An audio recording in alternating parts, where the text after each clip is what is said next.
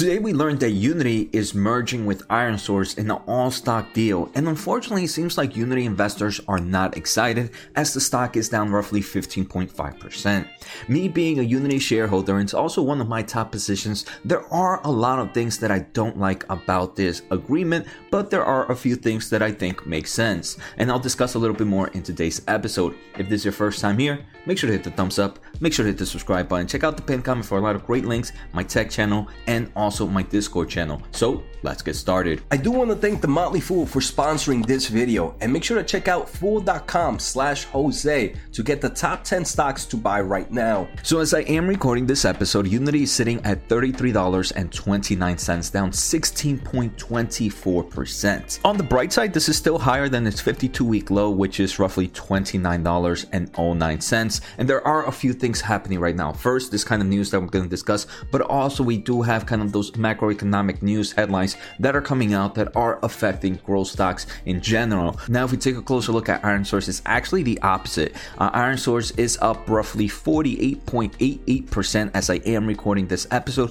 sitting at $3.32. So for those not familiar with ironSource, they create a platform to turn your apps into a business. Their platforms are meant for either developers or mobile operators. It helps with stuff like user growth, monetization, analytics, creative management, publishing, and so much more. So we can see this works really well with Unity's Operate solutions, which is things like monetization, user growth. So I do want to say this kind of merger makes sense. The other thing I think that is pretty interesting is ironSource is not a pure gaming play, right? They work with all types of applications.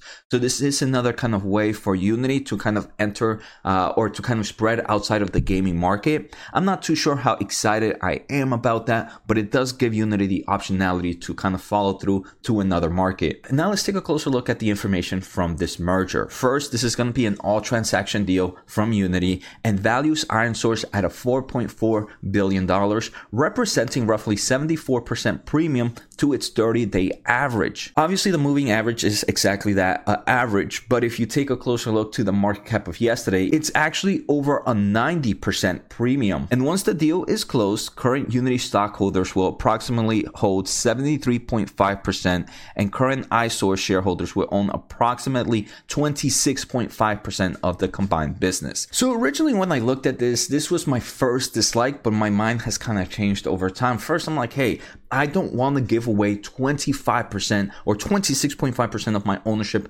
in Unity, right? That's in theory what's happening. Obviously, we're getting a new company. So at first, I'm like, man, Unity is kind of overpaying for this company right now and giving away too much market share. But then I actually decided to take a closer look at a few kind of metrics of ironSource and Unity, taking a closer look at kind of revenue trailing 12 months and gross profit margins. So remember, the new combined business will be roughly 75% Unity, 25% ironSource. So in my mind, I would have thought that, hey, Unity is providing roughly 75% of the revenue and maybe even higher gross margins, and ironSource is providing very, very little of revenue and very low gross margins. And that's not necessarily the case. Unity in its trailing 12 months has made about $1.2 billion in revenue, and ironSource has actually made $600 million. So to me, that's actually pretty impressive. So in the combined business, it does seem like Unity is providing 66% of the revenue and ironSource is providing 33%. ironSource also has higher gross profit margins compared to Unity. ironSource gross profit margins is roughly 82.5%, where Unity's is roughly 75.86% in the most recent quarter. So now that I looked at this, don't think it's necessarily a bad move, but I could see at why initial investors would be a little bit upset. To me, what I think bothers me the most is this is a big investment on something outside of just gaming, which is the company's core business, right? And while I am recording, my mind kind of changes a little bit. Another important point that I believe is ironSource will be providing Unity with a lot of form of information and data sets that Unity can actually use to improve its kind of data analytics in the long term of things. Also, if you are curious on some stocks I'm looking at this week, make sure to check out the video above. Here they mentioned that the deal would bring together the Unity game engine and editor, Unity Ads, and the rest of Unity gaming services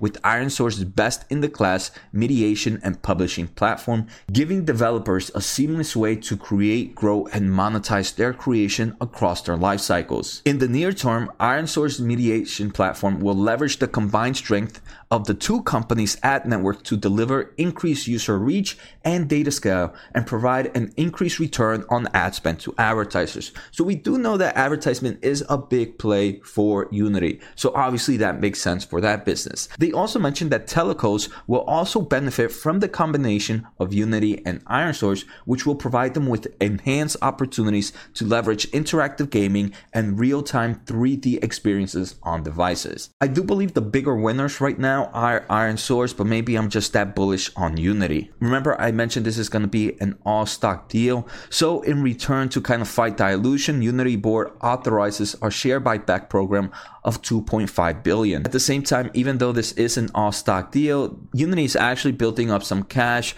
by Silver Lake and Sequoia, who are investing an aggregate $1 billion in Unity in the form of convertible notes to be issued at the closing of transaction. Unfortunately, outside the merger, there was also some bad news for Unity's kind of future revenue guidance.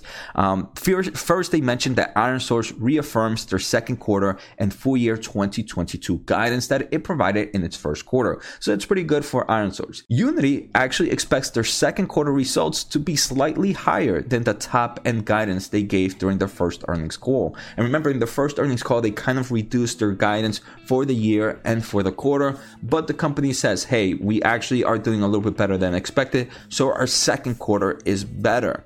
Unfortunately, Unity does say that macroeconomics is affecting the company a lot harder than initially expected, so they actually reduced their full year 2022 guidance by roughly $50 million on the low end and roughly $75 million in the high end. I do want to say kind of this advertisement and monetization business is one that really pushed this company to go out there and purchase ironSource. At the end of the day, I am a little bit torn with this merger. I do believe this merger is really good for ironSource shareholders.